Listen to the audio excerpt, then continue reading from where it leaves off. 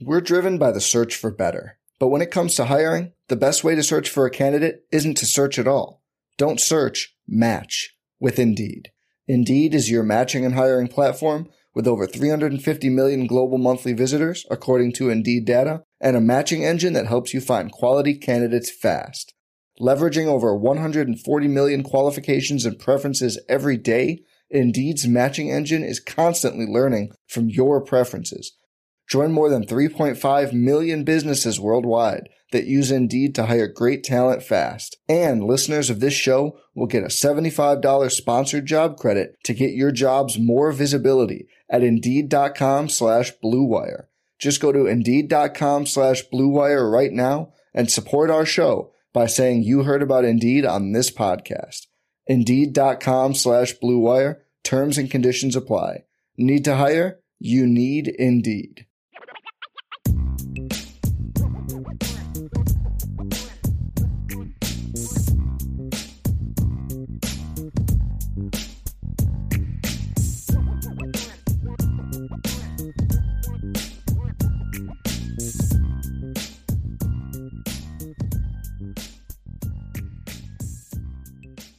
Let's dive into some position battles.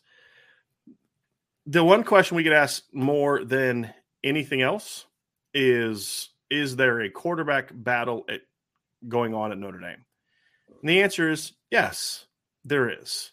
And we're going to talk briefly about it. But it's a little different, I think, than in past years. It's not the same as years where it's like, okay, who's going to start? Wimbush or Book? Kaiser or Zaire? Those type of things. I don't think it's that. I think it's more of a, you know, the guy you have is the leader. You know the guy who you think is going to be the guy, but he still has more to prove. And the other guy, the first guy we're talking about is obviously Tyler Buchner. Sure. The other guy that's in the conversation is Drew Pine. And I think Drew has also done enough to say he deserves to go into fall camp with a chance to battle here. And I think those two things are a reality. Now, that's why I say it's a little different in the past, Ryan, but I do think Tyler Buchner doesn't have the experience, and because of this missed spring, there's a lot of factors to me that say I would not be comfortable with Notre Dame just naming him the starter right now. I think he still has to show me something in fall camp. I expect him to be the guy, but I'm not quite ready to kind of go there yet and say he should be anointed the starting quarterback before fall camp starts.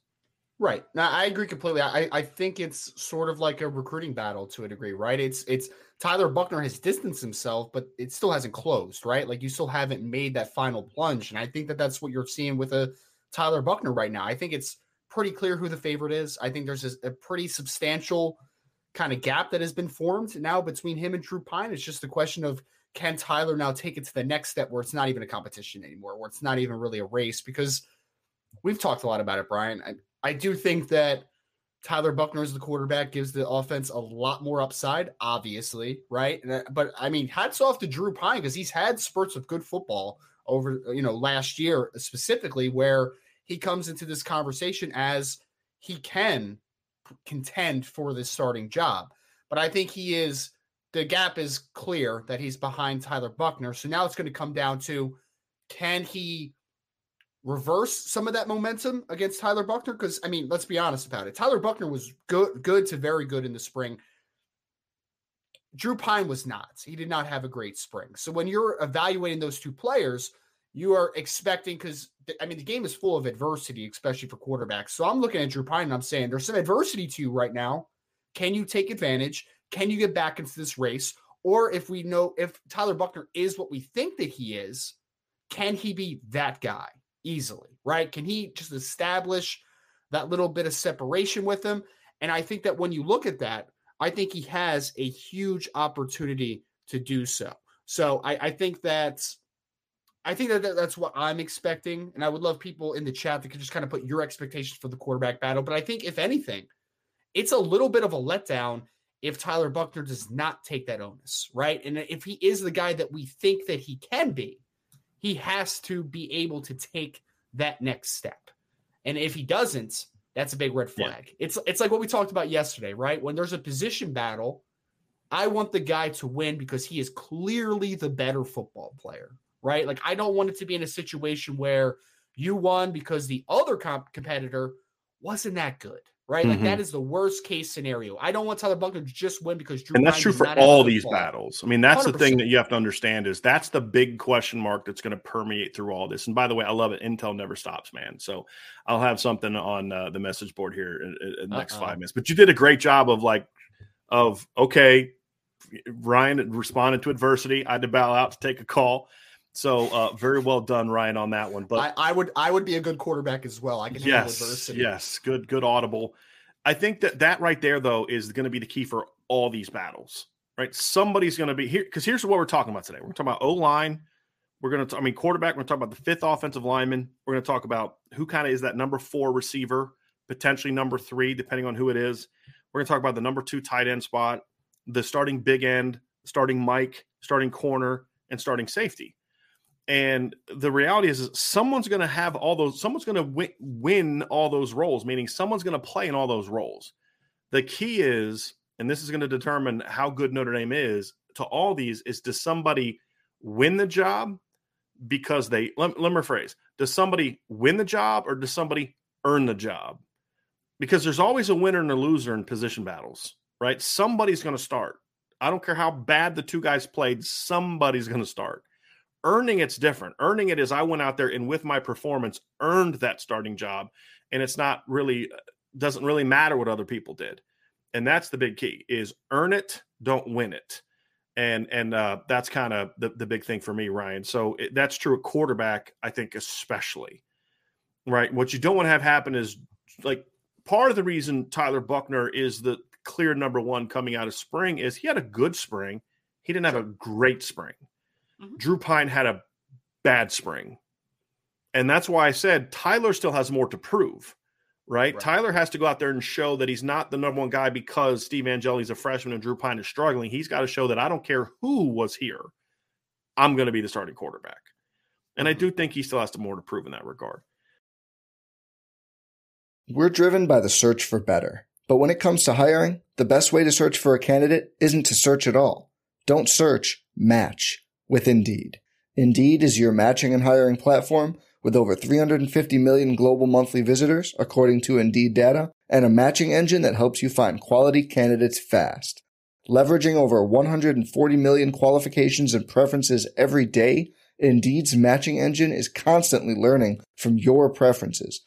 Join more than 3.5 million businesses worldwide that use Indeed to hire great talent fast. And listeners of this show will get a $75 sponsored job credit to get your jobs more visibility at Indeed.com/Blue Wire. Just go to Indeed.com/Blue Wire right now and support our show by saying you heard about Indeed on this podcast. Indeed.com/Blue Wire. Terms and conditions apply. Need to hire? You need Indeed.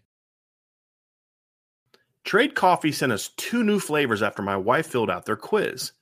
Big City French Roast from Joe Coffee, New York City, and Black Velvet from Atomic Coffee Roasters in Massachusetts.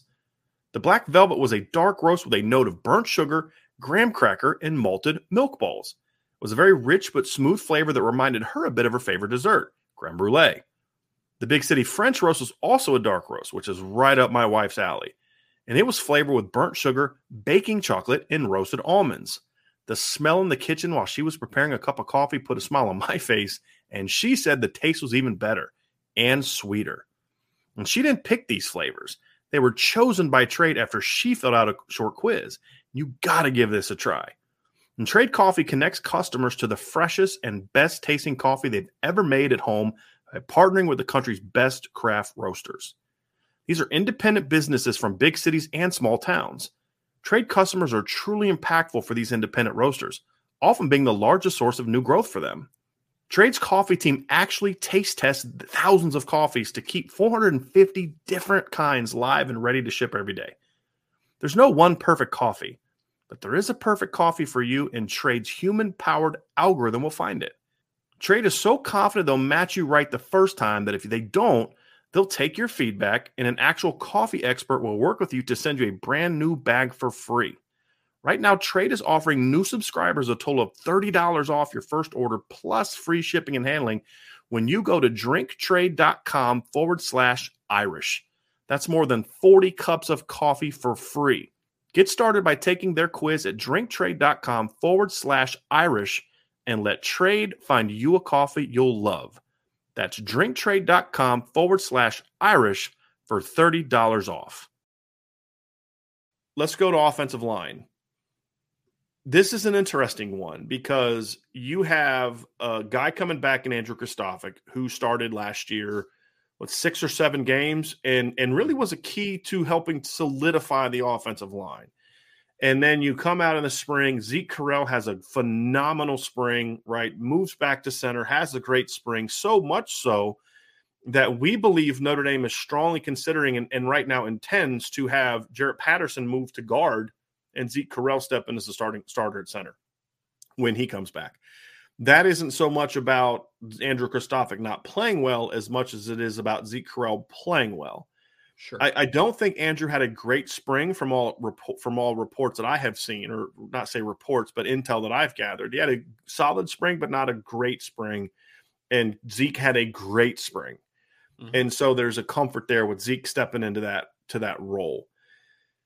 But Andrew Kristofic, to me, showed enough last year that I'm just not automatically feeling like he's going to be thrown to the side.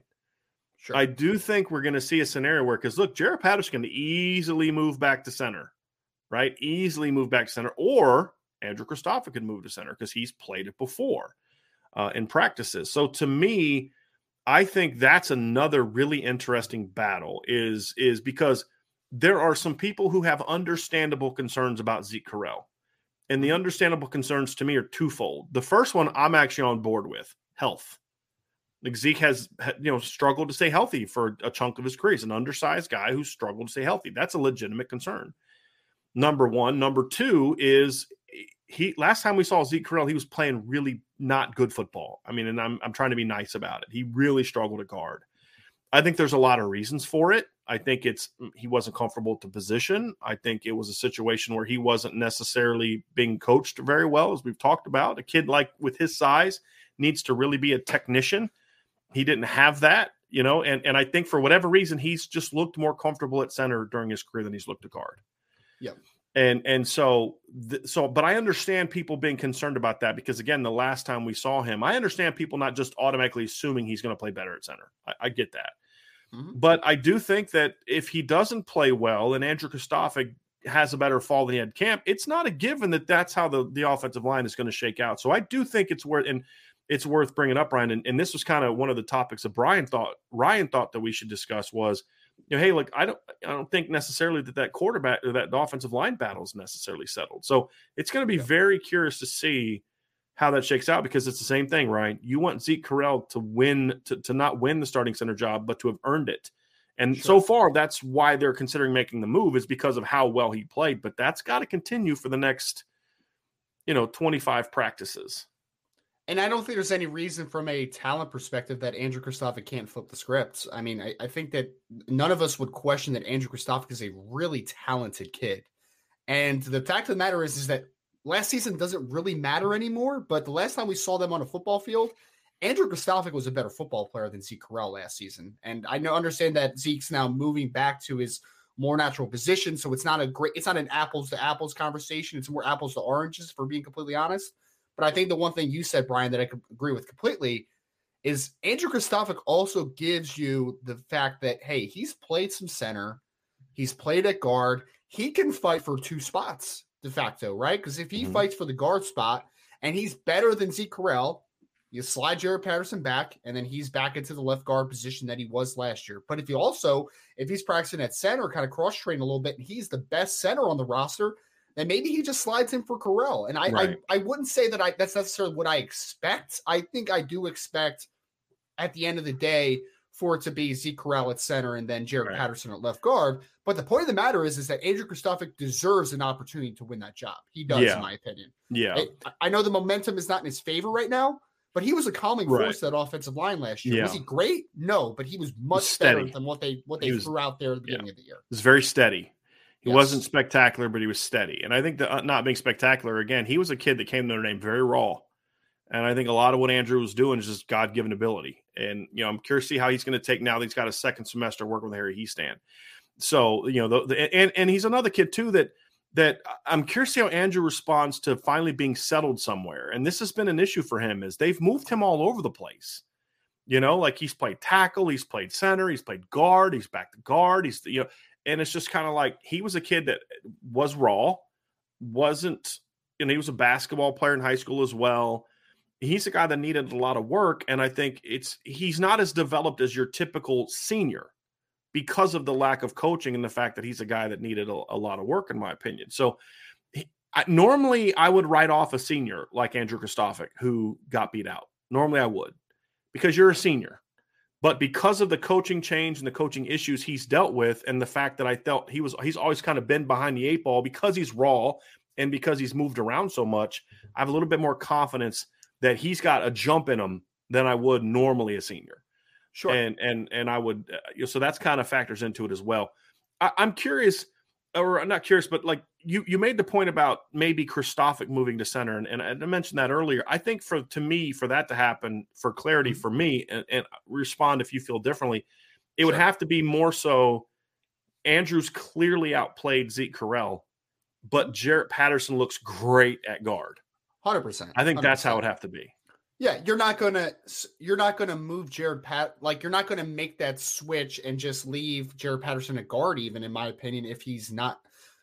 So if you're not comfortable with your center option and Jared Patterson just looks solid at guard, I don't think that's like a foregone conclusion that you still keep him at guard, right? Like if your best player is Andrew Kristofic versus Zeke Correll out of the starting five, and you need to get Andrew Kristofic on the field, but Jared Patterson's also not playing great at guard, then you just slide him back to center. Like he's a known commodity at the center position. So I agree with you, Brian. I don't think that it's a foregone conclusion that the center spot might be open for Kristofic to take. I just, in my mind, I guess, I just expect Jared Patterson to be a good guard, right? Like I don't expect him to be a average to good player. Like I expect him to be a very good guard. So I think that he'll make that transition well. And I think center could be the spot that ends up being open because you have two guys that can play it. And I think that I expect Patterson to take that step at guard. So let's go to a couple more on offense. We'll kind of work through quickly since they're potentially not starting positions. The first one being sort of that fourth receiver spot. I think if everybody's healthy, I think you and I would agree that Lorenzo Styles, Avery Davis, and Braden Lindsey are sort of the 1, 2, 3 receivers in some capacity. Sure. Yeah. Right. And so then the question is okay, who's the fourth receiver? Now there's a chance that the fourth receiver, depending on who it is, could actually step into the starting lineup. Meaning if it's a Deion Colsey, if it's a Tobias Merriweather, or if it's a Jaden Thomas, one of the bigger guys that's more ideally suited for the boundary. It could technically be a starting role. Then you can kind of move Lorenzo Styles around in those type of areas. So I do think there's a battle for that. And honestly, it's one of those battles where even if it's not a starter, this is very important for Notre Dame because this battle needs to be fierce because, as I said, somebody's going to be in the rotation. Mm-hmm. Right? Somebody's going to be in the rotation. Are they in the rotation because they need somebody to give a breather to the guys that are starting? Or are they in the rotation because like, yo, this cat had a great spring and he's had a great fall, or both. We got to get this kid on the field. And that's going to be the question. And so, people say, well, I'm team Deion and I'm team Tobias and I'm team Jaden or whatever else. Like you should be team all of them, right? Because you want all of them to play to the level where they're making Notre Dame have some tough choices on who that fourth and fifth receivers are going to be. Mm-hmm. And here's the question you want Notre Dame to be asking. You do not want Notre Dame going into the season saying, who's our fourth receiver? You want them to be having a different conversation, and you want that conversation to be, how deep can we go with our rotation? Because that's the kind, as a receivers coach, the best depth charts I was ever a part of are the ones where I had a hard time getting down to 5. Because like 5 or 6 is the most you want to do. And at the time, we were trying to be 5. We couldn't. Mm-hmm. We couldn't justify not having a 6 kid playing. And so we ended up going with 6. That's the decision that you want to be in because every one of those kids that earned playing time, right? That's where Notre Dame wants to be, where, look, we were going to go with a 4-man rotation, but we have to go to 5. Or we were going to go with a 5-man rotation. We got to go to 6. And I think that's what you got to hope that the battle is, where Deion, Tobias, and Jaden have all said, hey, you got to play me. Where? You got to figure that out. That's what you get paid, hundreds of thousands of dollars to do, coach. Figure it out. But we all, I need to play. And then Keon, Dion needs to say that. And then Jaden needs to say that. And then Tobias needs to say that. If that battle is what I hope it is, then we're going to feel really good about the receiving core. If we're not hearing that, that's when I'm going to start getting real concerned about, like, there's a gap between your top three and everybody else. That's going to make me a little bit uncomfortable about the receiving core heading into fall camp. I know we've talked a lot about that. We think Lorenzo Styles in spurts could be that W receiver, right? A little bit of an undersized version of what traditionally kind of Notre Dame puts into the boundary. But I don't think in an ideal situation he's playing that spot, right? Like right now, to your point, Brian, if it is Lorenzo Styles, Braden Lindsey, and a healthy Avery Davis, and they are your clear best three receivers, then they have to play. There's no doubt about that. But if you're playing them in 3 wide receiver sets, that means you're going to have an undersized guy into the boundary a little bit. But you have really talented players behind them that fit that boundary role a whole lot better. I mean, you have Tobias Merriweather coming in that's 6'4". You have Deion Colsey, who's 6'5". You have Jaden Thomas, who's 6'1.5", 215 pounds. Those are more traditionally what Notre Dame has put into the boundary. So I think to unlock the best of what Notre Dame's receiving core can be, you need at least one of those guys to be a really good player into the boundary. So now, hey, you can mix and match where you're putting Braden Lindsey and Lorenzo Styles, and you can move those players around a ton. If you get into a situation where you don't have a true boundary player that you trust, then you're going to put Lorenzo Styles in a position, potentially your best receiver, that is not his most advantageous position for him to be his best. Because I would love Lorenzo Styles to be that receiver to the field or maybe play in the slot at times. Like, I think that that's kind of where he best profiles. But you know that Braden Lindsey is going to play to the field. You know that Avery Davis is going to play in the slot to the field. He's not, neither one of those guys have the ability to play into the boundary. The only one out of the top 3 receivers assumed is Lorenzo Styles in spurts could play into the boundary. But if you have a player like a Colsey or a Jane Thomas or a Tobias Merriweather, whoever it ends up being, that can be that true boundary receiver, then that means I can use Lorenzo Styles all over the field. That means I can use Braden Lindsey all over the field. That means that I don't have to worry about having a lack of size in the boundary on the field. So I think that one of those guys has to step up. It would be great if it was at least 2. I mean, that would be an ideal situation. If it's 3, then hallelujah, we have a great receiving core, right? Like we have one of the best. People keep asking, can it be a top 10 receiver core? Well, if all 3 of those guys step up, and Braden Lindsey Braden Lindsey, has a nice season and all the guys kind of hit closer to their marks, then sure. But for order that to happen, you need to have a boundary presence. Because right now, your best option, if none of those guys steps up, is Lorenzo Styles, who is not a natural boundary player. Another battle, Ryan, tight end number 2. That's going to be a really interesting and one that I'm a lot more concerned about now than I was 6 months ago. I'd say more than that, 7 months ago, because 7 months ago we were still thinking that, well, I put him 8 months ago now. Summer's going by. We were thinking George Takis was going to be coming back. At the very least, he would be that guy. And then you say, well, you got Mitchell Evans. You've got now Mitchell Evans is out, right? So you've got Kane Braun coming back from a knee injury. You've got Eli Raridan coming off of a knee injury. There's a lot of talent at tight end, but there's very, very little proven production behind Michael Mayer. And the reality is Notre Dame is going to run 12 personnel. There's no question they're going to run 12 personnel. The question is going to be, is the second person going to be just a pure blocker that or is it a guy that's more of a weapon in their blocking game and running game? So I think that's a battle that I'm very curious to see. And again, it's another one where my hope is that it's not just a second tight end, but a second tight end that does this, a second tight end that does this, and a little bit of a deeper rotation. So that's another really interesting battle that I'm going to see, that I'm going to curious to see how it wages here as we get to fall camp. The most exciting part about it for me is I hope that there are those options behind Michael Mayer where you're saying this guy has more upside as a blocker, this guy has more upside as a detached type of player, more like a Kane Braun type of guy. And I hope that Tommy Rees has the option to pick how his offense wants to be run, right? Because I know in a perfect world, you're going to use both those guys, right? Like there's going to be certain situations where You need a better blocker as your second tight end. You need a better receiver as your second tight end. But I would love to see just the outlook of a Tommy Rees offense where he can kind of pick which guy he wants more, right? Like which guy plays more snaps. Does he want to have the more dynamic element in the passing game? Does he want to have more of the blocker? Does he give Eli Raritan a legitimate shot? Because, I mean, one thing me and Brian were talking about yesterday was that that picture that Jared Parker put out yesterday, man, of some of those tight ends. I was like, those guys are Ryan's really like, who's the dude with the Toon Squad shirt on? It didn't look like a freshman. No. But yeah, that was Eli Raritan. And Holden, everybody talks about Eli Raritan. Did you see the picture of Holden Stace?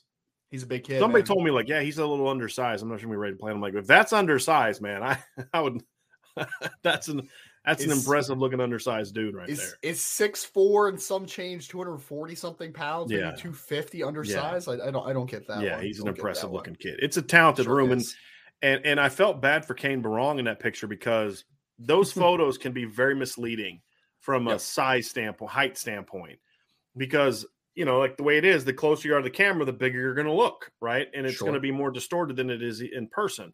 Well, Kane's like the furthest person, like right in the middle of the oval, and so Kane looks like this little tiny guy. And I'm like, I stood next to Kane Barong like a month and a half ago, and he doesn't look that small. You know what I mean? Like, he's a good sized kid, but it's an impressive tight end room. But look, the reality is I'm not worried about the talent of the tight end room. And this is where people have to understand talent, however, doesn't equal production, right? Execution equals production. Now, the talent behind that level of execution is going to determine your ultimate success.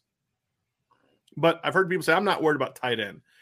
Well, you should be, because somebody has to prove themselves. And until someone proves themselves, it's something we should be concerned about. It's like people say, I'm not worried at all about Tyler Buchner. Well, that's the opposite extreme to he's going to suck, right? That because of bad 3 throws against Virginia Tech or something like that, right? Like, they're both, to me, improper reactions. The proper reaction is this kid's super talented, but he has to now go show that talent can turn into production on Saturdays. Same thing with Kane Barong. Same thing with Eli Raritan. Same thing with Holden Stace. Same thing with Kevin Bauman.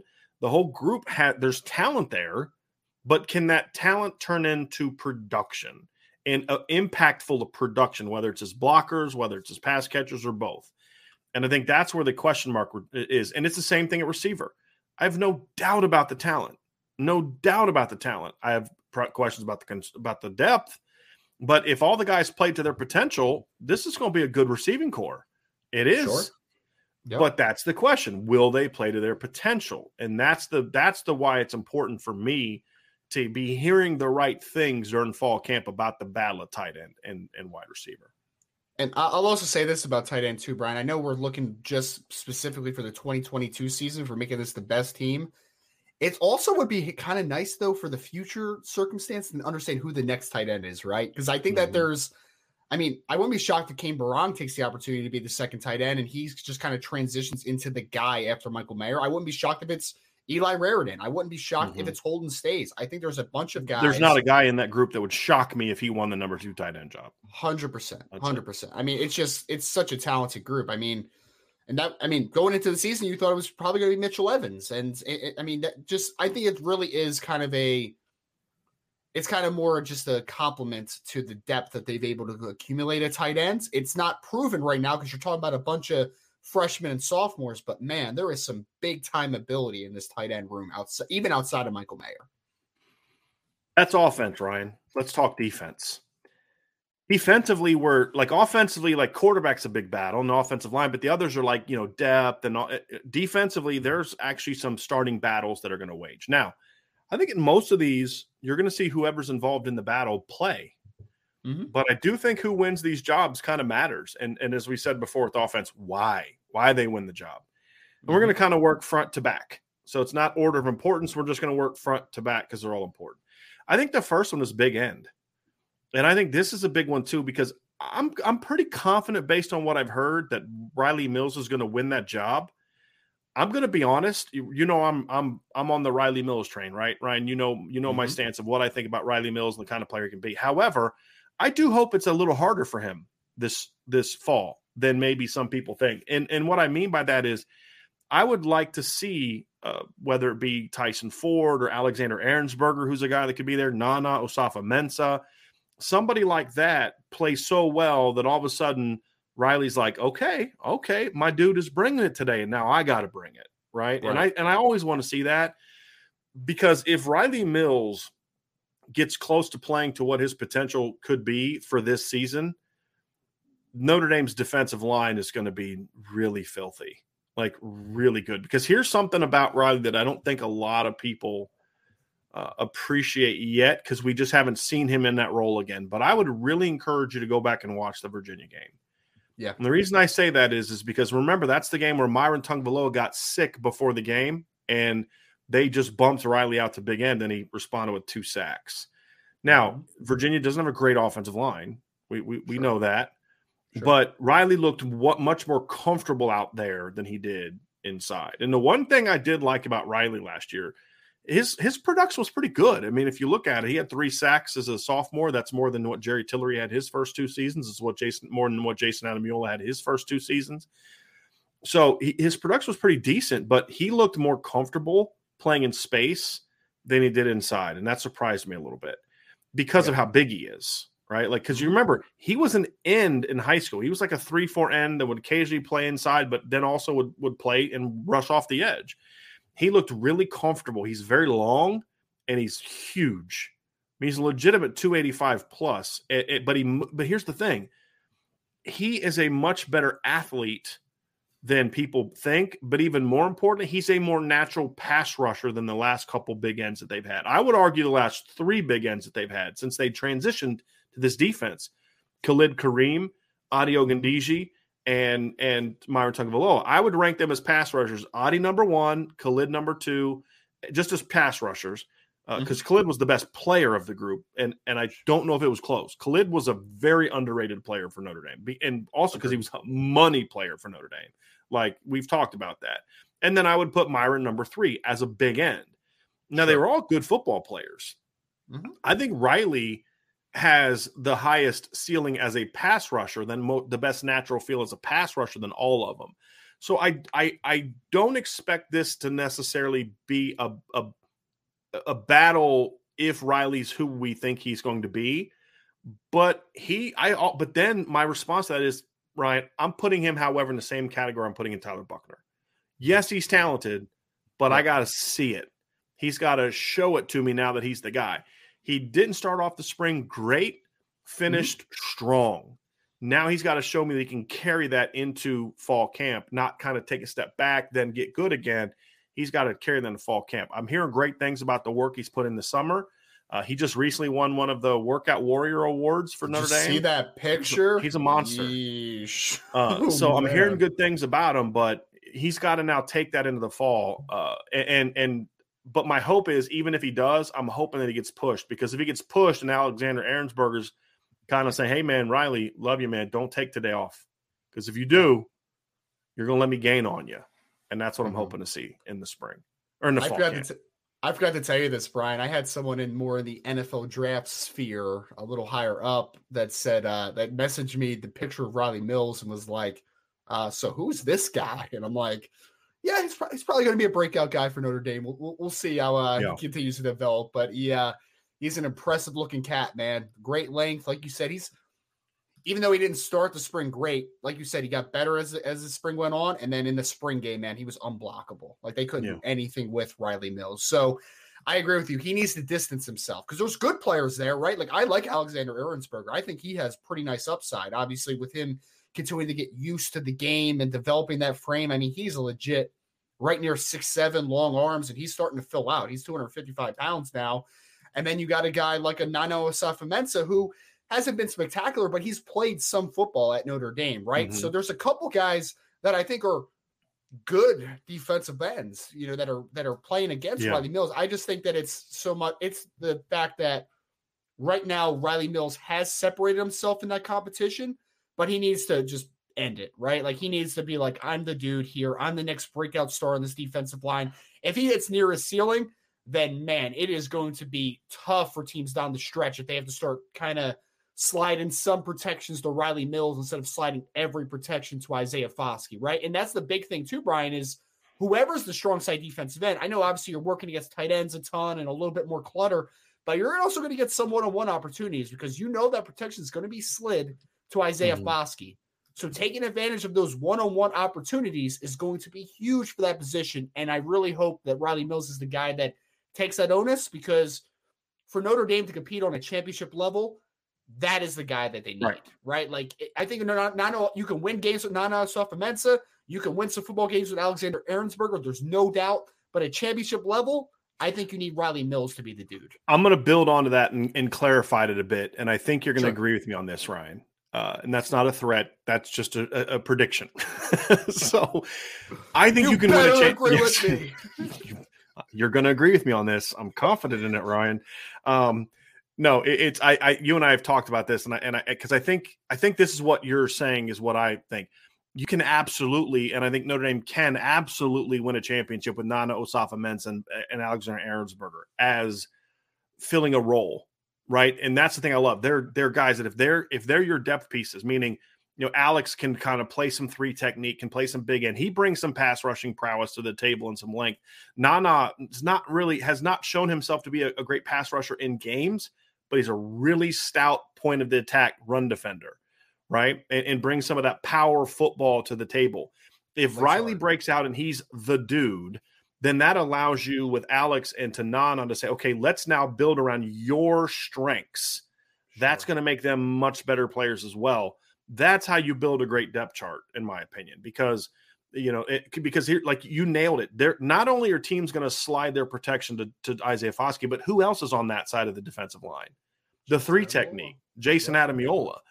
And so Riley's got to be that guy in base downs. Then when they get the 3rd down, maybe you slide him inside with Jason, and now Justin and Isaiah are on the edges, or, Isaiah and Jordan Patelho, or Justin and Jordan Patelho, and you put Isaiah inside. There's all types of different things. I wouldn't even be upset if you saw Alexander Ahrensberger working inside on some pass rushing downs. Not at all. Against Ohio State and USC and North Carolina, I flat out would have him playing inside in some of those games. And there's times against those teams too, I'd put Riley back inside with him and Jason inside with Justin as an edge in some base downs against teams that are trying to – I don't know if Ohio State's the team I would do that against, because I do think Ohio State is going to try to come out in the opener and establish the run game more than they did last year. I think that's something that they're going to really try to assert themselves on. So you need to make sure you can stop that first. Sure. But when you talk about like playing North Carolina, when you talk about playing like USC, there may be some times we do see Riley back inside in some base downs in different looks. So it's going to be interesting. But as you said, Ryan, it's going to be a battle. I don't think Riley has not done enough yet, to me, from what I've been told and from what we've seen, to just, okay, he's the starter at big end. Sure. Right? Sure. He's got to now build on what he did in the spring. We think he's going to win that job, but I do think there is a position battle that will rage, and the hope is that it's over quickly. If it's because look, here's the thing. From what I've been told about Nana, he's been putting in work over the last year. From what I've been told about Alexander Ahrensberger, he's a worker. Effort's never been a problem. So if Riley seizes hold of the job, it's because he's playing well. It's not because the other guys aren't working. Sure. And so that's why I kind of hope it's over quickly, but he's going to have to prove it. And that's why we are talking about that today. Because like if you listen to what we're talking about, it sounds like it doesn't sound like much of a battle, guys, right? But and you're correct. But again, it's kind of like quarterback. He's got to prove it. He's got to prove it. And the hope is like we said, that he's not starting because he's just the most talented guy, but because he's earned it by beating out those other guys and proving himself to be the better guy. And then the other part of the battle is, okay, you earned the job, but did you earn the job in a 60-40 snap split? Did you earn the job in a 50-50 snap split, a 65-35 snap split? Because the more of that you've earned, the better you have played. And I think that's the other part of this equation. It's a fight until the last punch, right? Like the last punch has not been thrown yet. So I agree with you. Right. It's something where there is definitely there is a gap that has been created. But for Riley Mills to be the best version of himself, he needs to feel the pressure. That's the biggest thing. We keep talking about that, right? But I want Nana Osafo-Mensah and Alexander Ahrensberger to come into the fall and be like, it's not going to be that easy, man. Like you have to end this right now, right? Like you have to make that last punch. So for Riley Mills to take that step is what Notre Dame needs. They need that type of player. Because like you said, Brian, like I also said, Isaiah Foskey is going to have a lot of attention this year, right? Like people are just going to be like, that number 7's not going to beat us. Right. They're not going to. Cincinnati's the only team that actually tried to do that last year. And you know what? For the most part, they did. But here's the thing about Isaiah. He's so good that he's still going to win that rush. But on the play that we're talking about, right? And we're talking about Isaiah got them back in that game. They're down 17-0, and Cincinnati, I believe, it crossed midfield. Yep. And Isaiah has a strip sack. But if you go watch that play, Desmond Ritter was looking to throw. Alexander Ahrensberg got his 6'7" arms up, got in his face, and forced him to bring it down. When he brought it down, that's when Isaiah came with the strip sack. Drew White picks it up. They run it back. Notre Dame ends up punching in the end zone. That's why the big end is important. Because if the big end doesn't make a play on that, now did he do anything to get credit for the sack or anything? No. But him doing his job and being a long, athletic kid resulted in your dude coming across and making that play. Because they were actually trying to roll. I'd have to go back and look at the play. I think they had moved the pocket away from him. And that's how he got in out, because it was to the left. Yeah, it was to the left. It was to the left hash. Yeah. So it's going to be an interesting situation to see how that plays out. Because can I also say I would like to, and I don't want to undersell this for a second. Riley Mills can't play 100% of the snaps at big end next year, right? Like they also need one of those guys to assert themselves. If it's both of them, fantastic. But again, they need Alexander Ahrensberger and Nana Safamensa to come into the fall and be like, it's not going to be easy. And if it's not easy, then that helps depth as well. It makes Riley better and it makes your depth better. And that's 100%. How you win a championship. Because again, Notre Dame is going to have a very good defensive line. They've had a very good defensive line in 2021. They had a very good defensive line in 2020. They had a very good defensive line in 2019. I would say they had an elite defensive line in 2018. Is that fair? Yeah. But the difference between being very good and being elite is the difference between being a team that goes 10-2 or 11-1 and then goes into the postseason and loses to the same, and a team that you say, hey, we're going to win a championship because of this group. And I think as good as the defensive line has been, it has not been good enough to say, get on our back, we're going to do this like Georgia's defensive line, in my opinion, did last year. As much as I love the linebackers of Georgia, and I do, I'm a huge Nakobe Dean fan. Like, I love watching that kid play. Yep. But the reality is he benefited from having a phenomenal defensive line in front of him. And it wasn't one dude. A lot of easy reads. It wasn't one dude. Like Jordan Davis got all the love. I would argue he was their third best defensive lineman last year. You can make that comment. Yeah, you can. Right? You can make that argument. You can. Yeah. Right. I thought Jalen Carter was their best defensive lineman last year, and I thought Trayvon Walker was better than he was. Certainly more impactful than Jordan Davis was. Jordan Davis would have these spurts where he'd do something really phenomenal, and then he'd play 25 snaps a game and just kind of eat space. Don't forget about Devontae Wyatt too, who went in the There's another one. It's crazy. Didn't he get drafted last year? Yeah, 28th overall to the Packers in the first round, Devontae Wyatt. Yeah. And we just got done talking about him not even being in the top 3 defensive linemen for Georgia. Right?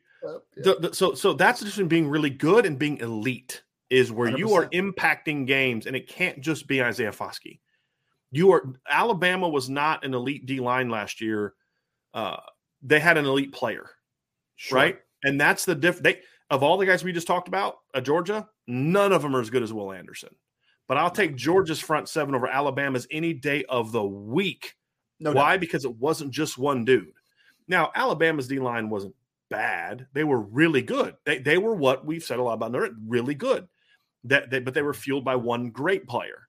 Sure. Georgia had several impact players, and that's why Riley Mills winning this battle, but being pushed, but then earning it, and why Jason Adamiola stepping up this year are so important. Those two guys, I would argue, are going to have a bigger say on whether this line is elite than Isaiah Foskey, because Isaiah Foskey could be the best defensive end in the country, and it still doesn't make their defensive line elite. It's those other guys stepping up. Yep. Let's talk about Mike linebacker, Ryan.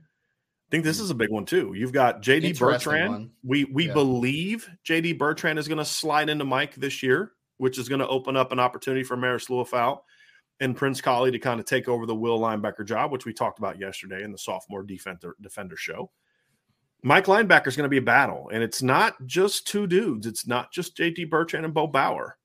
Junior Tuihalamaka kind of, what was what was the scene from Bull Durham? I want to announce my presence with authority. Oh, right? yeah. Junior Yeah. did that in the spring.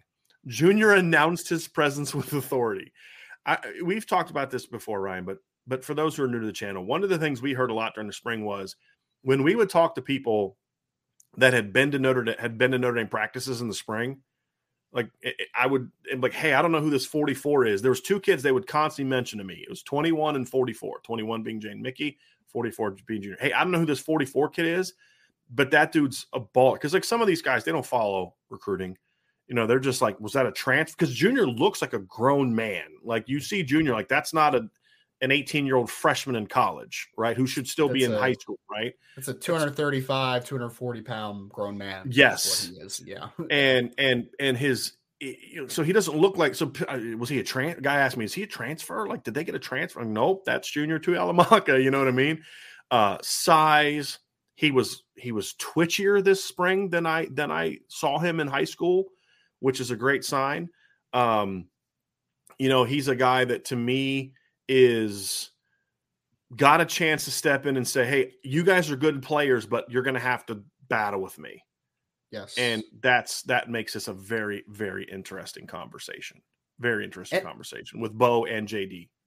Because I feel like, Brian, a lot of people underrate JD Bertrand because I thought he had a good year last year. I mean, there's definitely stuff that he needs to clean up. There's no doubt. There's some limitations to him, but I mean, we saw the spring grades from the NFL, and JD Bertrand has a draftable grade going into next year, and he's on like every single Buckus Award watch list and all these types of things because he's had over 100 tackles last year. So I think JD's a good football player.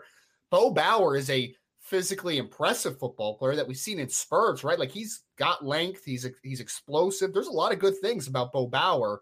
He hasn't put it together, obviously, but the fact that we are going into the fall with an opportunity for a freshman and Junior Tuihalamaka to make some noise against a guy that just had 100+ tackles in his first year, not even a full year as a starter. He wasn't even supposed to be the starter. I mean, well, he ended up starting the whole year, but he wasn't supposed to be the starter entering the season until Maris Loifau got injured. So, and he's also moving over from Will to a more natural Mike position, which I think is going to help him tremendously. So I'm excited to see this one, Brian, because I have to be honest. I think a lot of people overlooked Junior Tuihalamaka a little bit because it's like Jalen Sneed's a freak, Josh Burnham's a freak, and Nolan Ziegler's a really athletic kid as well. There's an assumption that Junior Tuihalamaka is just kind of this stiff, lumbering linebacker, the true Mike, but he left the spring as the most impressive linebacker from a play perspective, right? Like he's got good eyes. He's got good understanding of how to play the position, and he's going into the spring and he has a chance to push, and he does. Yeah. And I mean, going into the fall, and he has a chance to push. And I would not be shocked if by the end of the season, Junior Tuihalamaka was not the starting Mike for Notre Dame. I would not be shocked. I wouldn't be shocked based off if there's an injury to J. And I've said this before too. I agree with you. I think it would require JD to get hurt, which is possible. He's been banged up before. He's coming off of an injury. Sure. But the reason we started with Junior is because to me, Junior's your floor. Yep. Right? Like if the veterans don't step up their game, if JD doesn't tackle better, if Bo doesn't do a better job on assignments and being gap correct and those type of things, then they will get beat out by Junior Tuihalamaka because he's the most natural linebacker that they have. Arguably the most natural, he's the most natural Mike linebacker they have, and arguably the most natural linebacker period that they have. So when I look at a guy like Junior, like, okay, he's the floor. Okay, what do the veterans do in response to him? And that's kind of why I have some excitement about what this linebacking core is going to be. The linebacking core was very disappointing last year. I did some research on this last week, and I've looked it up in the past. And I'm trying to remember what the specific numbers were. But just kind of off the top of my head, like the linebackers last year had something like 18 tackles for loss, and they've had years where the linebackers have been like recently where the linebackers are like over 30. Like the worst year other than this was like 24.5. And so the impact production just wasn't there. The tackles were there, but like the impact production wasn't there. And they needed to be there. And part of the reason that I'm excited about this group is because I feel like things involving like, JD's question marks or Bo's question marks, all those type of things. Like if those guys are starting over Junior, it's because they've improved their games. And when you look at JD Bertrand, I think he's kind of the leader in the clubhouse going into fall camp if he's healthy, and I expect him to be. But he was recovering in the spring from things that were a result of injuries, bumps and bruises and injuries he sustained during the fall. So I assume he's going to be healthy. But when you look at him, it's a situation where he, to me, was a good player last year, a pretty good player for Notre Dame last year. But there were ways that good teams could get him into bad positions where his lack of length hurt him. Now, what's interesting is there was a comment on the message board, maybe as a chat the other day, where somebody questioned, I hope that they can have somebody more athletic. Look, JD Bertrand's issues are not athleticism. JD's a pretty athletic kid. Like, matter of fact, we thought Drew White was a solid athlete. I liked Drew White a little bit more than Ryan did. We were in the same ballpark on his athleticism. Yep. JD Bertrand is a noticeably more explosive athlete than Drew White is. He's also a little bigger than Drew is, taller and thicker and a little bit longer. But and the Drew athleticism also ran like 4.6 high at the pro day. Yeah. Like he can run a little bit. Yeah. Well, that's pretty good. I mean, that's pretty good. And JD's more explosive. So to me, Manti ran in the 4.7s, right? If I remember correctly. I believe so. Maybe 4.8. Like he wasn't very fast straight line, but yeah. JD's more explosive than Drew was. I think that moving inside to Mike is going to make JD Bertrand, the guy that led Notre Dame in tackles last year, the guy who the only linebackers to have more solo tackles in the last 15 years than him was a cat named Manti Te'o and a cat named Jalen Smith. And the highest that Manti ever had was like 69. The highest that Jalen ever had, I think, was 66. Mm-hmm. JD had 63. Nice. Right? Like Tavon Coney tied him. Remember we were talking the other day about Tavon Coney's a tackling machine? In solo tackles, JD Bertrand had as many as Tavon Coney, and only Jalen Smith beat him twice. It was like by 1 and by like 3. And Manti beat him by like 6 the year that Manti was – I think Manti did it in 2011. I don't think he did it in 2012. I think it was 2011 Manti had 69. Yeah. So that's pretty good production. Now, where I think you're going to see a jump from JD is I think playing Mike is going to give him more opportunities to make tackles behind the line. And the reason I say that, it should be the other way around. Will is usually the position where it's more, but I think JD's game being better suited. JD missed a lot of chances for stops behind the line last year because he was coming for more distance. Sure. I think this year you're going to see him getting a chance to make those plays more downhill, right? And I think that's going to suit him. So I think JD is, if I had to predict today, I'd predict JD wins this battle. And I think he's going to be really good. But the coaches love Bo Bauer, understandably. Yep. And he's tall, he's long, he's really explosive and twitchy downhill. Mm-hmm. He arrives with force. He's going to play like his hair is on fire. And when you consider how much hair he has, that's, right? But the thing for Bo is if Bo's going to be a legitimate contender for the starting job, he's going to get a shot. But if he's going to be a legitimate contender, he's going to have to become a more disciplined, instinctive player, because those are two things that he's just never shown. I will never again say a guy cannot learn that as a fifth-year senior, because Asmar Bilal flat blew that theory out of the water. I've always felt if a guy doesn't show instincts and a feel for the game by his fifth year, he's never going to. And Asmar was like, bet, right? I mean, so, I'll always say that there's a chance. Bo's got to show that. That's the thing is, the physical tools are nice. They're good. He's got some athleticism, and he's a monster on special teams. It's just the feel for the position. That's why most of the big plays he's ever made are in third down, where he's just kind of got, here's your job. You got one job. Go do it. You're dropping under the hook. You're blitzing the A gap. There's not as much read and react. It's just go for him. Yeah.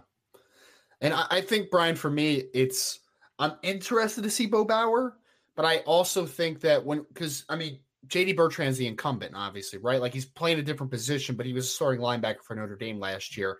And if I'm JD, I'm looking and I'm saying, Bo's a really talented player, but I've seen Bo, right? Like he's a known commodity to me.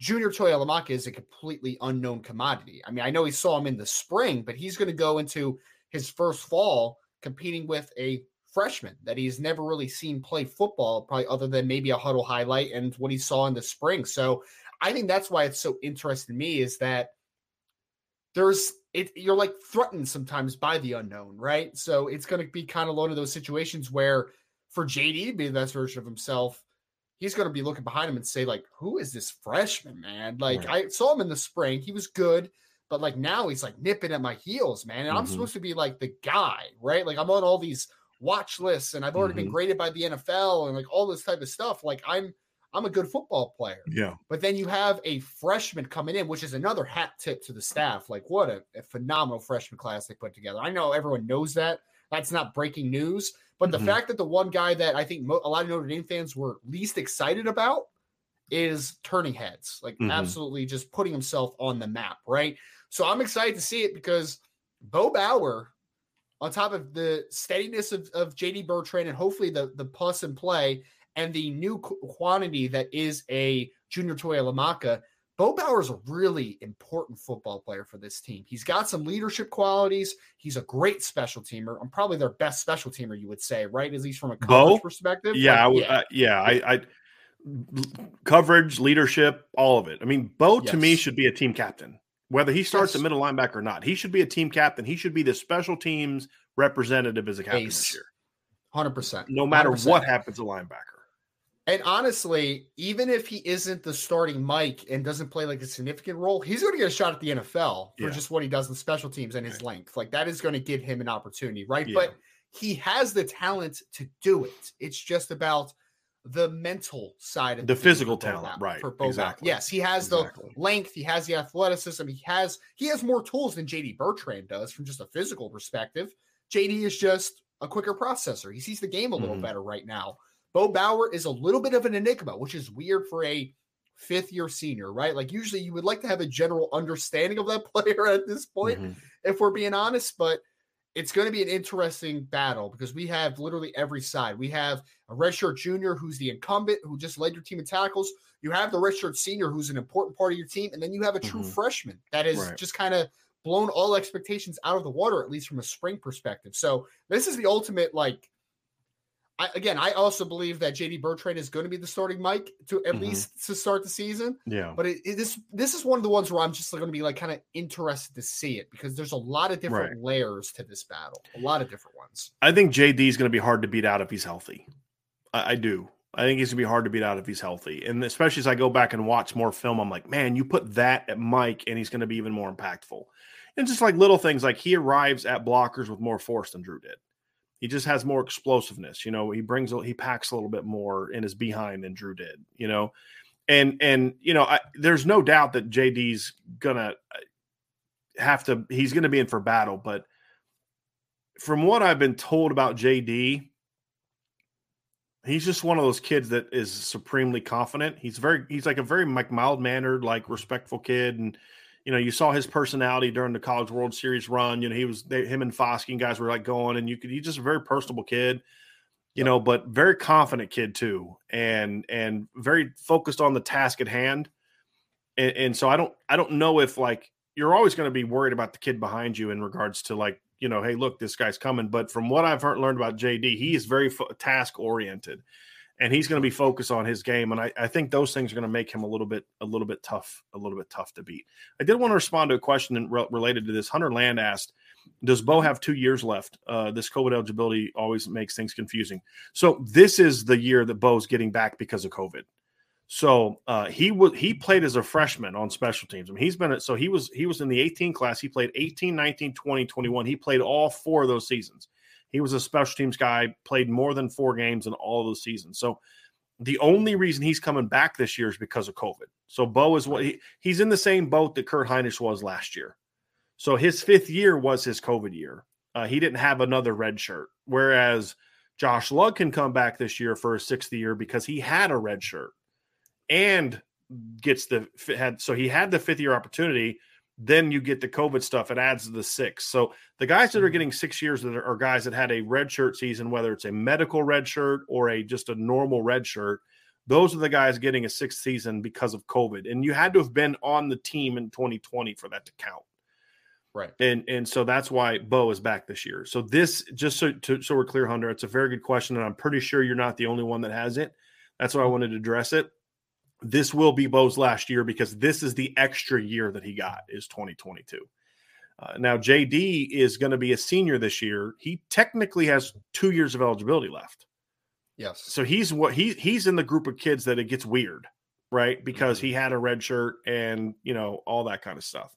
So he's technically a redshirt junior, but by the COVID standards, he's a redshirt sophomore. Correct. Because that extra year. Yeah, correct. Right. Which is just weird, but it is weird. It is what it is. It is what it is. And so we'll see that, but it's going to be a fun battle. And I'll say this: the winner is going to the guy that earns that job is going to always have to say, "Hey, you better bring it every week," because there can be no drop off. Because I got 2 other dudes going to be chomping at the bit, and that's the other part of it.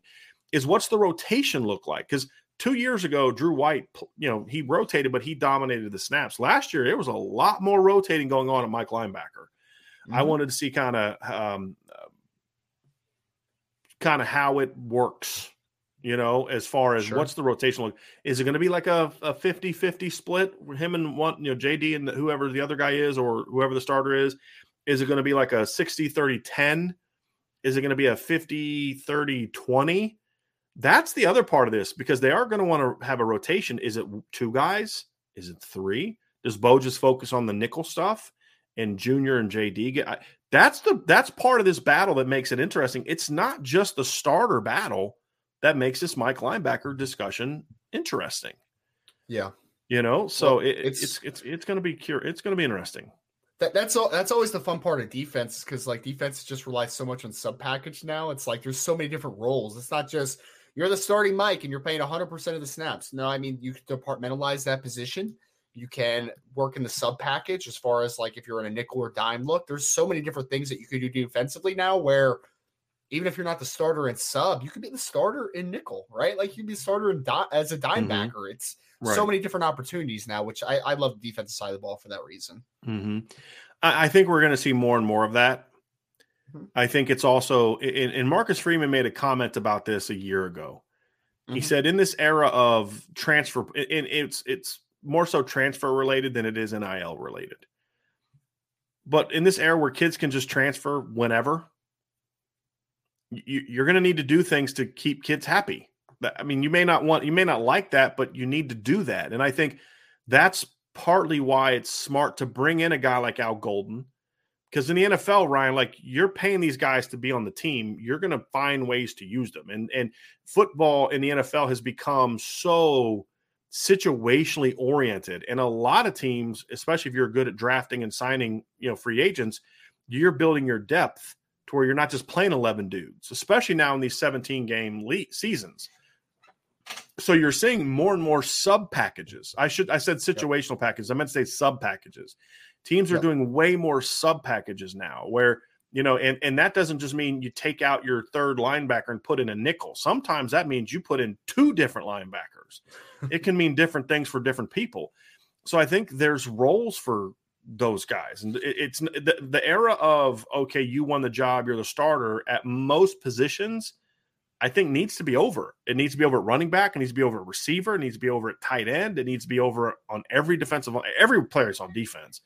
There's 3 positions on defense I don't want as much rotating. And I'll be honest, Mike is one, because that's your quarterback of the defense.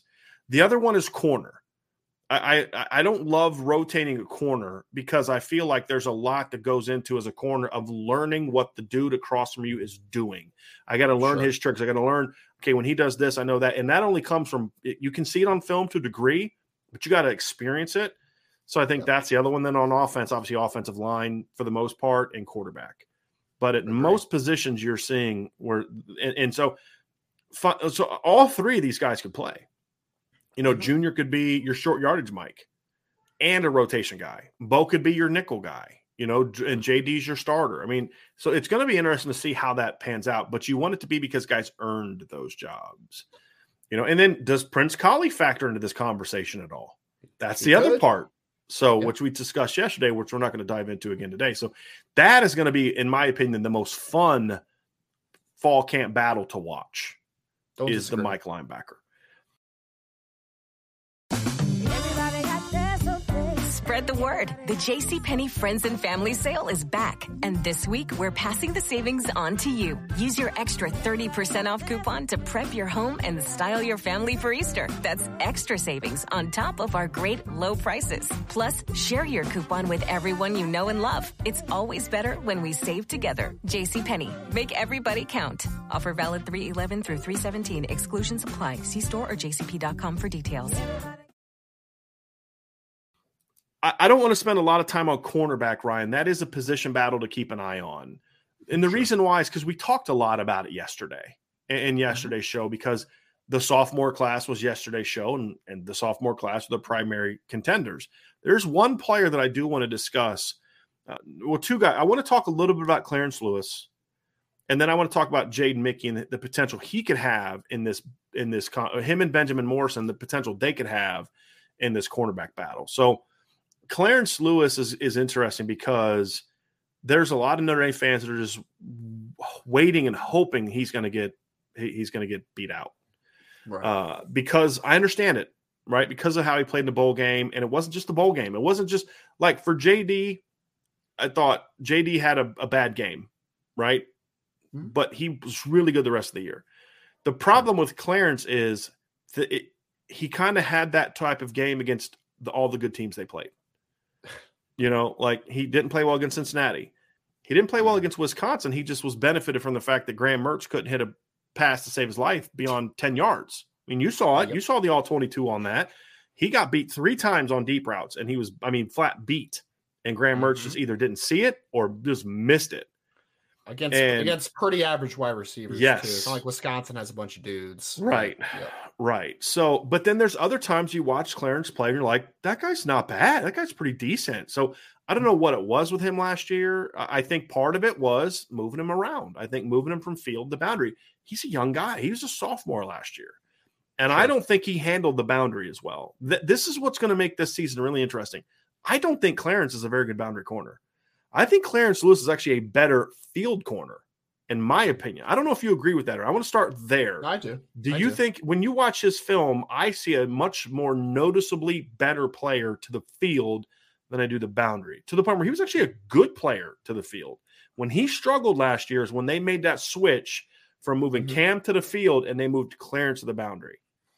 I think for me, and I would love your insight on this too, Clarence is a kid for me that I think needs to take a little bit of chances, right? Because he's not the most dynamic athlete at the position. Like, he's a good, solid athlete. He's not a bad athlete by any stretch, but he's a kid that I think needs to play a little aggressive. He's a guy that needs to, kind of stick his foot in the ground and get into the chest of a wide receiver. And to the field, that's a lot easier, in my opinion, because you have more help, right? Like more natural help in that instance. If you're in the boundary and you gamble and you miss, there's a lot of one-on-one situations in the boundary, right? So that's where I think that Clarence Lewis is definitely better, because I don't think that his margin for error to the boundary is as high as it would be to the field, because he's just going to have a little more help around him.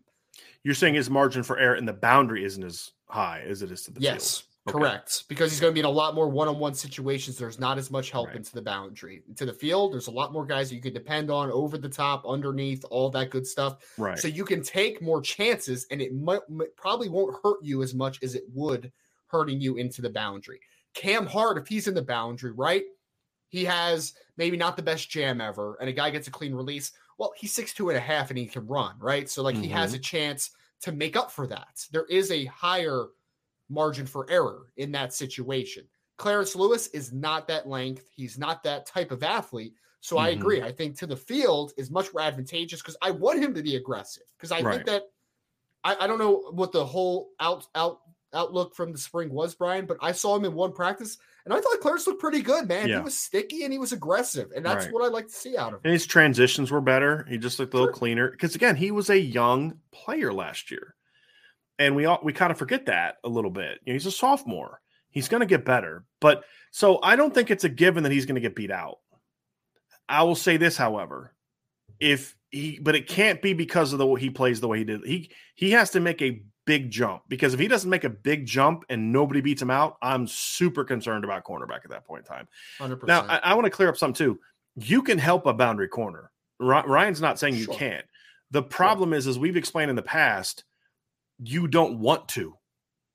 Because if you have to put more numbers to the shorter side of the field, that means you have even fewer numbers to the wider side, which means more guys have to cover more space.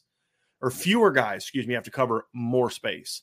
So you can help a guy to the boundary, but the whole point of putting your best guy in the boundary is so you don't have to help him. So he can, because his help is the boundary. It's the sideline.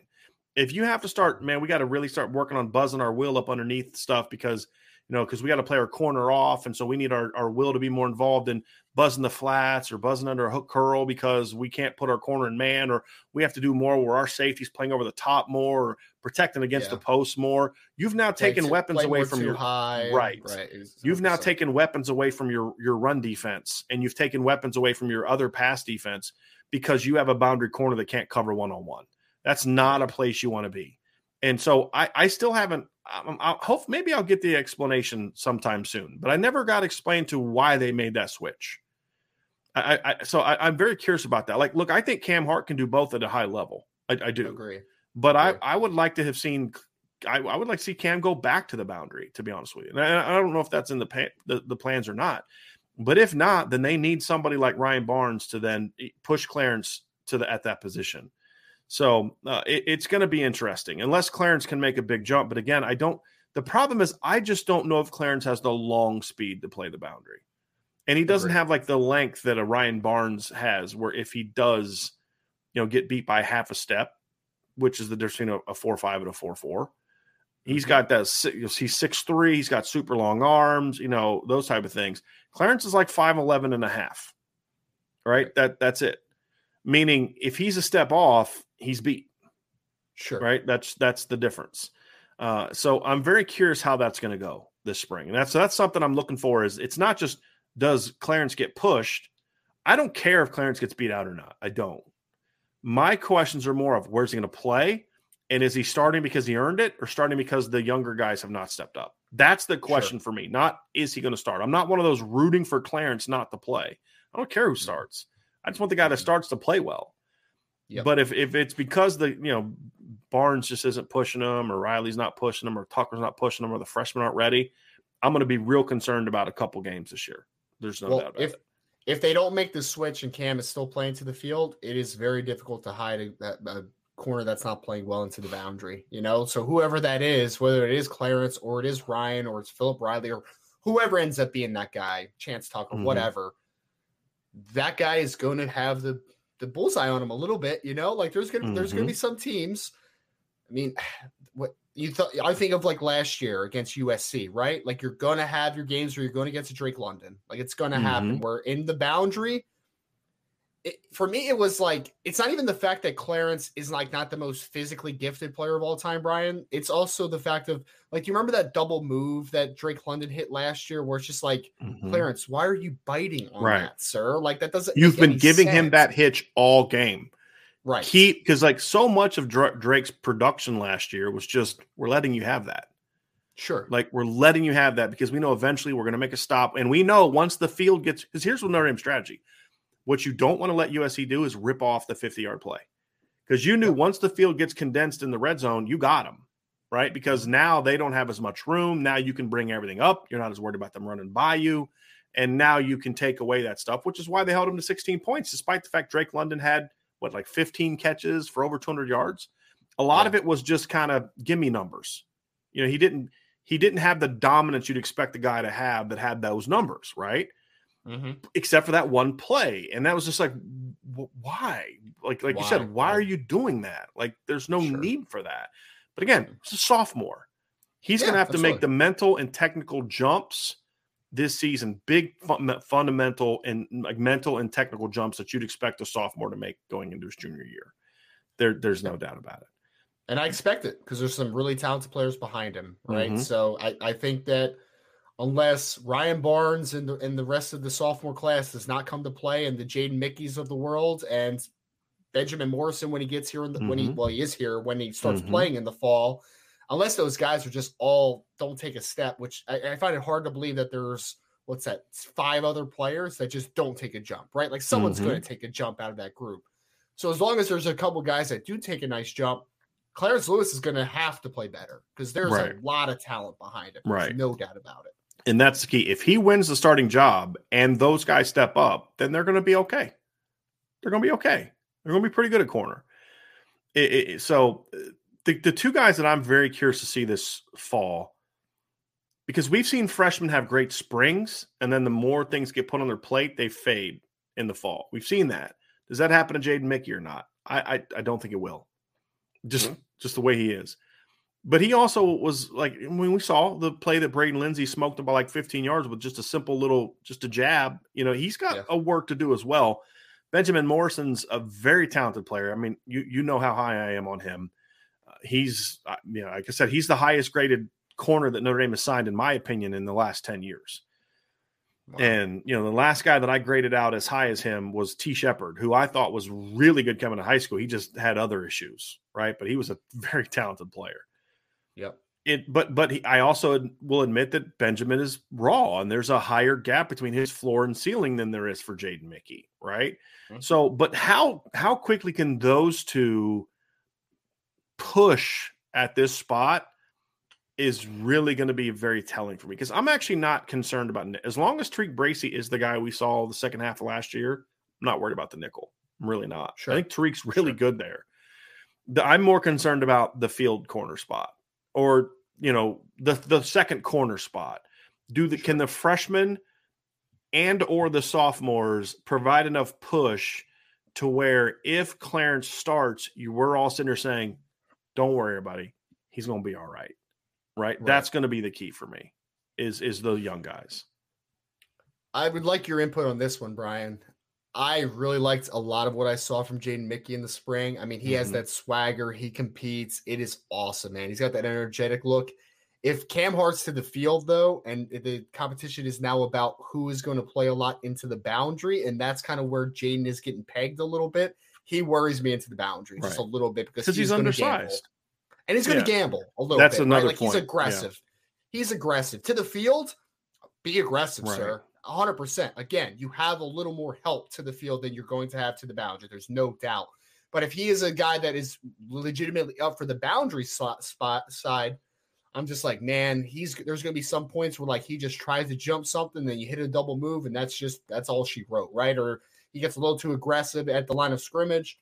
He misses, doesn't move his feet adequately, get everything aligned, and that guy just runs a fade right by him. Like, there's going to be those moments. That being said, I want Jaden Mickey to push the guys because he has that temperament where he's not only going to play well and have his great reps, he's going to let you know about it. And that is the easiest way to start to push some buttons of some older guys, right? You're going to see Clarence Lewis like, oh, Jaden just had an interception and whatever, and then he's going to come to the sideline like, yep, I'm the guy, man. I'm the guy. Like, that's me. That's me right there. And that's what pushes people right there, because Jaden Mickey is going to get in your face, and I absolutely love it, right?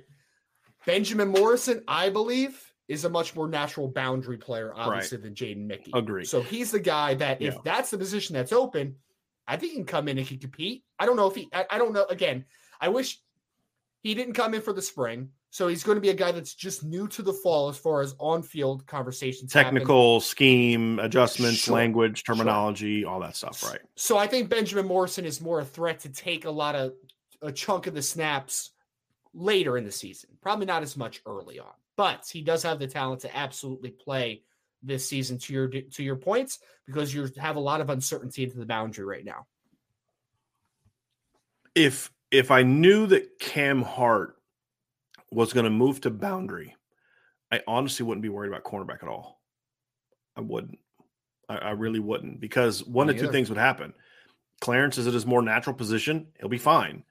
And I think that's a position where the young guys could have a better chance to play. Sure. Because that's part of the reason that they didn't play Ryan Barnes last year, because he's a boundary guy, and you can't put a young guy this is what I was told about Ryan Barnes last year, why he didn't play. He would look great for 4 snaps, and then snap 5, he'd turn somebody loose.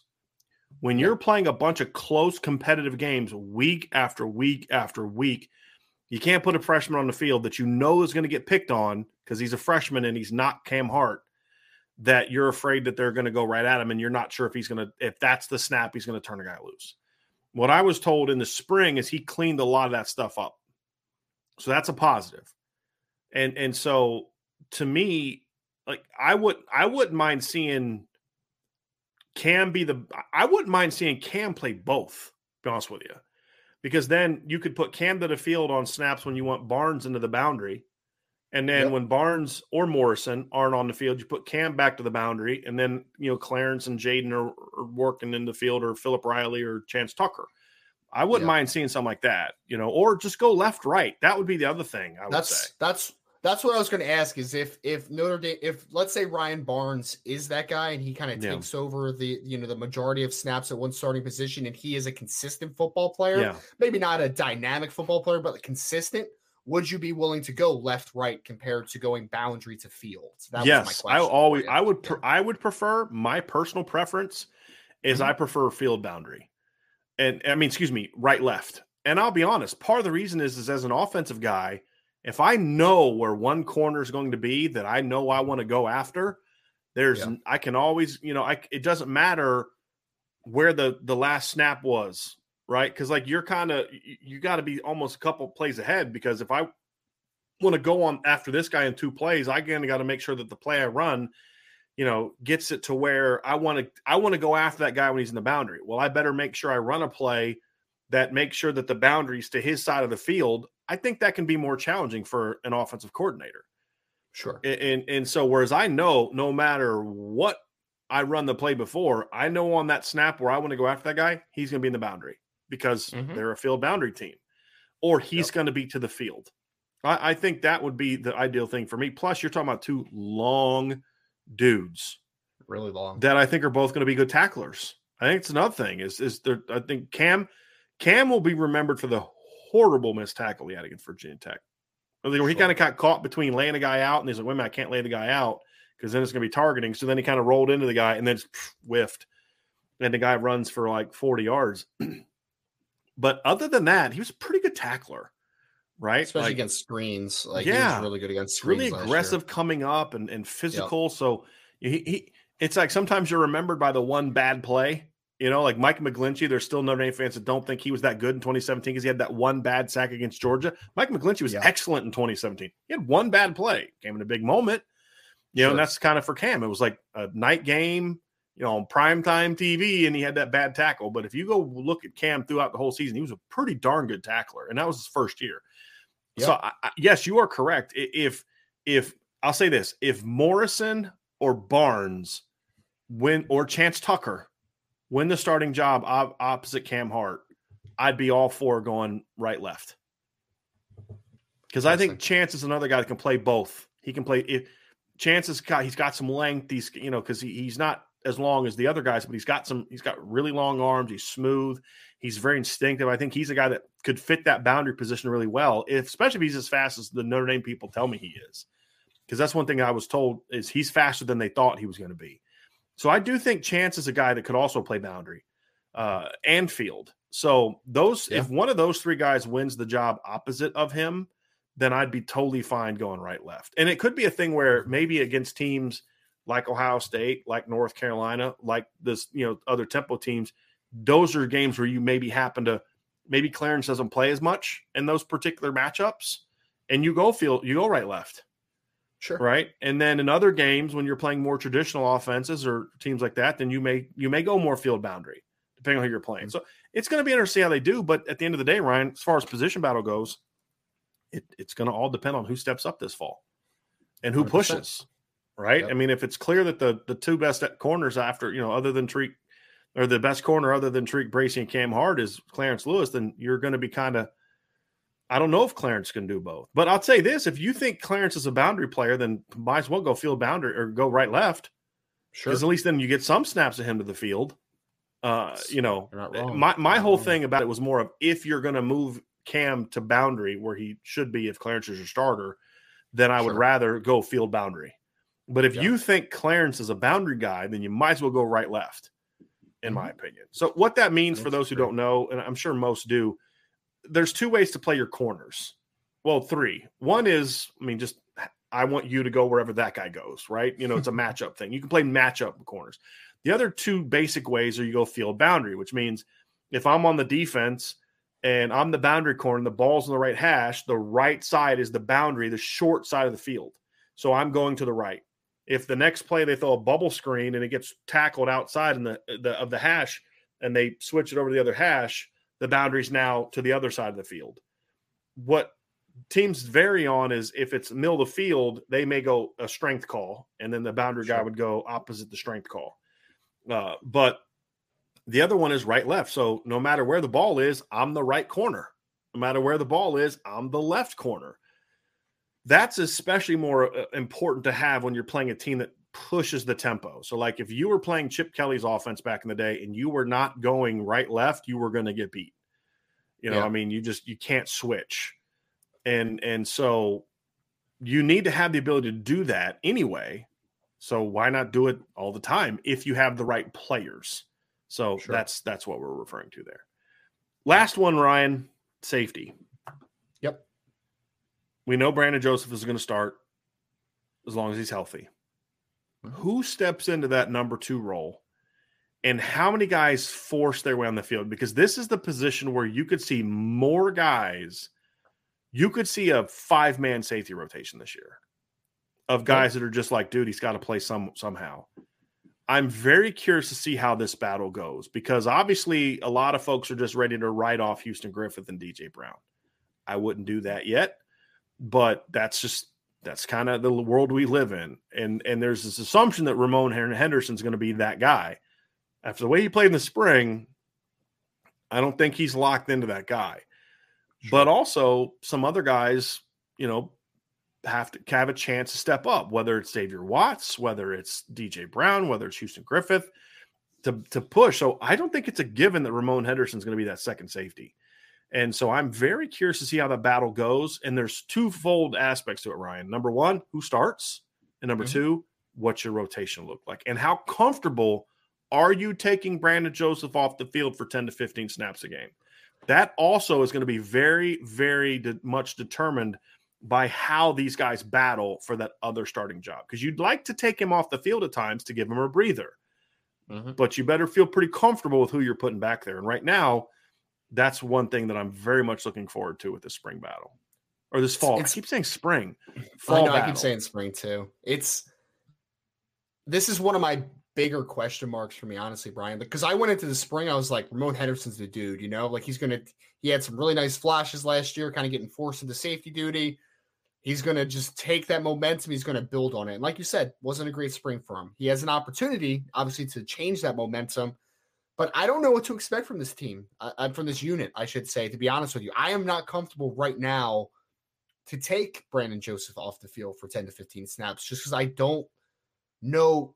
I think there's just too much volatility, like you would see even some good plays from like let's take DJ Brown, for instance, right? Like there'd be oh, wow, nice close on the football or nice tackle by DJ Brown. And then you see him against Florida State where he just takes that horrible angle and misses the tackle on like that 70-yard touchdown run, like just too much volatility. Houston Griffith, I felt like didn't get beat a ton, but he also didn't make many plays, right? Like last year, like it was just he was kind of there, which isn't always a bad thing, but like he just didn't make a ton of plays. And Xavier Watts, I wouldn't say, I don't know if I would say he had a bad spring, but like it was just very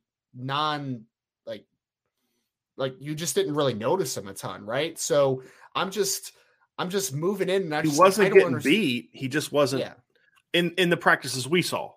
And this is the danger of reporting on, not the danger, but we've got, you all have to understand when we say things like it's what we saw.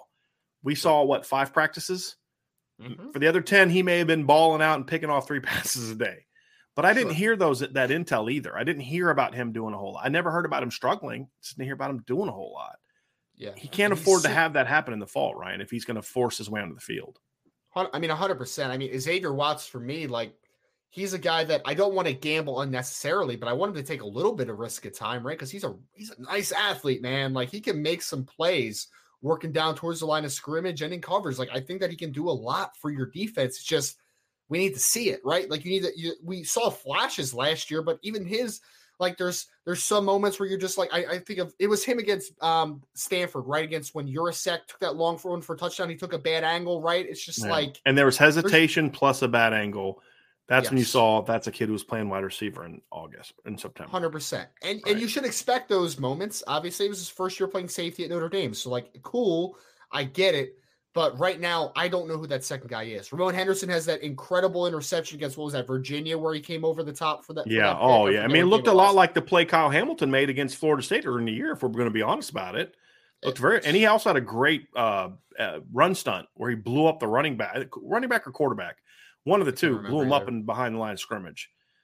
So that was a game where, you know, what I loved about that game was some dudes that you weren't counting on before. A couple weeks before that, Ramon was playing cornerback and turning dudes loose against North Carolina. Then they put him in safety. Like, this kid looks way better safety than ever looked at corner. Riley Mills steps in for one of your team captains and balls out. I mean, that's why depth is important. But back to your point, but it just kind of got me thinking about that, because who knew that Ramon was going to come into that game and make a bunch of plays? So I think that the battle really is, you have two guys that are incredibly talented, but young and inconsistent. And then you have two guys that have been there, done that, but haven't done anything at a high level, right? So it's like, does the consistency but unspectacular play of a Houston Griffith win out against a younger player who is going to make more plays, but he also might give up some more plays, right? So it is just such an interesting conversation, because I don't know what to expect. I mean, in the perfect world, Ramon Henderson or Xavier Watts take over that spot. The other one is the backup and you know, is kind of a rotational piece. And then your two seniors there, and DJ Brown and Houston Griffith, are playing, but they're more like insurance, right? Like, oh, they're great depth at that point, right? Like, that's what you more expect. I am worried. I don't know, worried is the right word. I am curious to see if it, for me, and I don't know your opinion on this, so I'm just going to put it out there. If Houston Griffith and DJ Brown are playing the majority of the snaps at the other safety position, that makes me a little worried for what I saw from the younger guys, in my opinion. Because I think that we've kind of seen close to the ceilings of Houston Griffith and DJ Brown. But if they just beat out the two younger guys, I think that tells me more about the younger guys' performance than the seniors, if I'm being honest.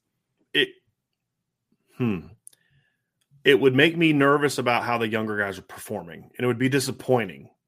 Not that I don't want DJ and Houston to play. It's just, if they're dominating the snaps, it's most likely because those young guys didn't perform well. I would say I agree with you if DJ is the starter or playing half the snaps or more. Right. The reason I say that is there are times when Houston Griffith is like, that's the dude that I've been waiting to see. That was the high 4-star. Yes. Right. So he has shown the ability to me to be a playmaker. DJ is just a steady, hopefully you're in position kind of guy, right? Now, DJ had a good spring. I mean, he had probably the most consistent spring from what we saw and what I'm told of any of the safeties. The question is, can he carry that into the fall? That I don't know. But if Houston just flat out has the kind of fall that, you know, I've always been waiting on him to have, and he takes 70% of the snaps, then I'm good there. Right. If it's there. Now, if it's him and DJ and it's like you said, then I think that's a little bit more concerning, Ryan. So, or if DJ's that guy and then Houston's getting 30%, that would tell me that they're just playing the veterans because they don't want to take a chance of something happening. Now, I'll say this. Right. That could be a problem, but that would only happen, in my opinion, if the front seven is just that good. That they can't afford to say, look, we know that these guys aren't playmakers, but they don't make mistakes. Sure. And with how good our front seven is, we just have to avoid mistakes. I mean, right? I mean, because that's how Georgia was in the secondary last year, right? I mean, like, that's what to me allowed Lewis Cine to be so good, is they didn't have to force him into the box. Sure. They could just kind of let him sit back and play. Right. And now that's what made Georgia so elite, is they didn't have to protect. The point I'm making is they didn't have to protect their front seven with their secondary. They could just let those kids stay back and play. Right. And so to me, because I didn't think Georgia had a great secondary. I thought their secondary was a little overrated last year. They had a couple really good players, but I thought it was a little overrated. You could beat them in the pass game. And I talked about that during the season. You saw Tennessee do it until the injuries happened. You saw Bama do it in the SEC title game. You saw Bama do it in the first half until Jamison Williams got hurt too. But the point is, in most games, their front seven was so dominant, they didn't have to protect it. They could just let the others. So I could see that, but that would be unlikely. Sure. You know, I'm just thinking of scenarios where I might not be as concerned about it. But honestly, I've got to talk myself into not being concerned about it, to be honest with you. Right? You know, I just think it would be caveats. Yeah. Right. I just think there's so much of a higher upside if Ramon Henderson and Xavier Watts take a step, right? Because they're just a little different of athletes, in my opinion. I think Houston is a talented kid, but he just hasn't put it together. So I guess my worry is more that I think that they might give you more of the floor comparison, right? If we're talking about DJ and Houston. But do you really want to settle for the floor if you're trying to win for a championship? Right. Like, I want to shoot for the ceiling, but also there's going to be volatility. And I'm just curious to see if the younger players can show you some of that ceiling without being as volatile. Like, that's where I'm a little concerned. Right. So that's going to do it for our position breakdown. We do have a mailbag coming up, but and we have already have at least 16 questions starred, and I'm not caught up to the present moment yet. So keep firing away with your questions. But before we head to the mailbag, I do want you all to do us a favor. Hit that like button, hit the subscribe button, hit the notification bell, share this podcast. If you've not signed up for it yet, sign up for our CFB Nation new channel. I have one person that's getting ready to sign a contract with us to be a host for a show. I have had another really great talk with somebody yesterday that's more of a national college football news kind of guy. So hopefully we can work a deal out with them. So we're definitely rocking and rolling, hoping to have at least a couple shows up this season. And then there's some other fun stuff that Vince and I are thinking about doing for that channel as well during the fall. So we'll see how that goes. So do that for us. We would really appreciate it.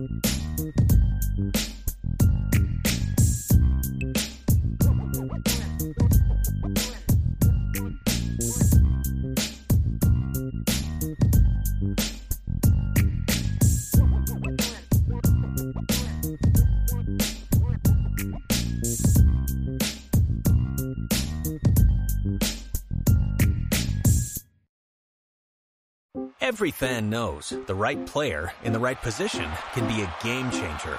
Put LifeLock between your identity and identity thieves to monitor and alert you to threats you could miss. Plus, with a U.S.-based restoration specialist on your team, you won't have to face drained accounts, fraudulent loans, or other losses from identity theft alone. All backed by the LifeLock $1 Million Protection Package. Change the game on identity theft. Save up to 25% your first year at LifeLock.com/aware.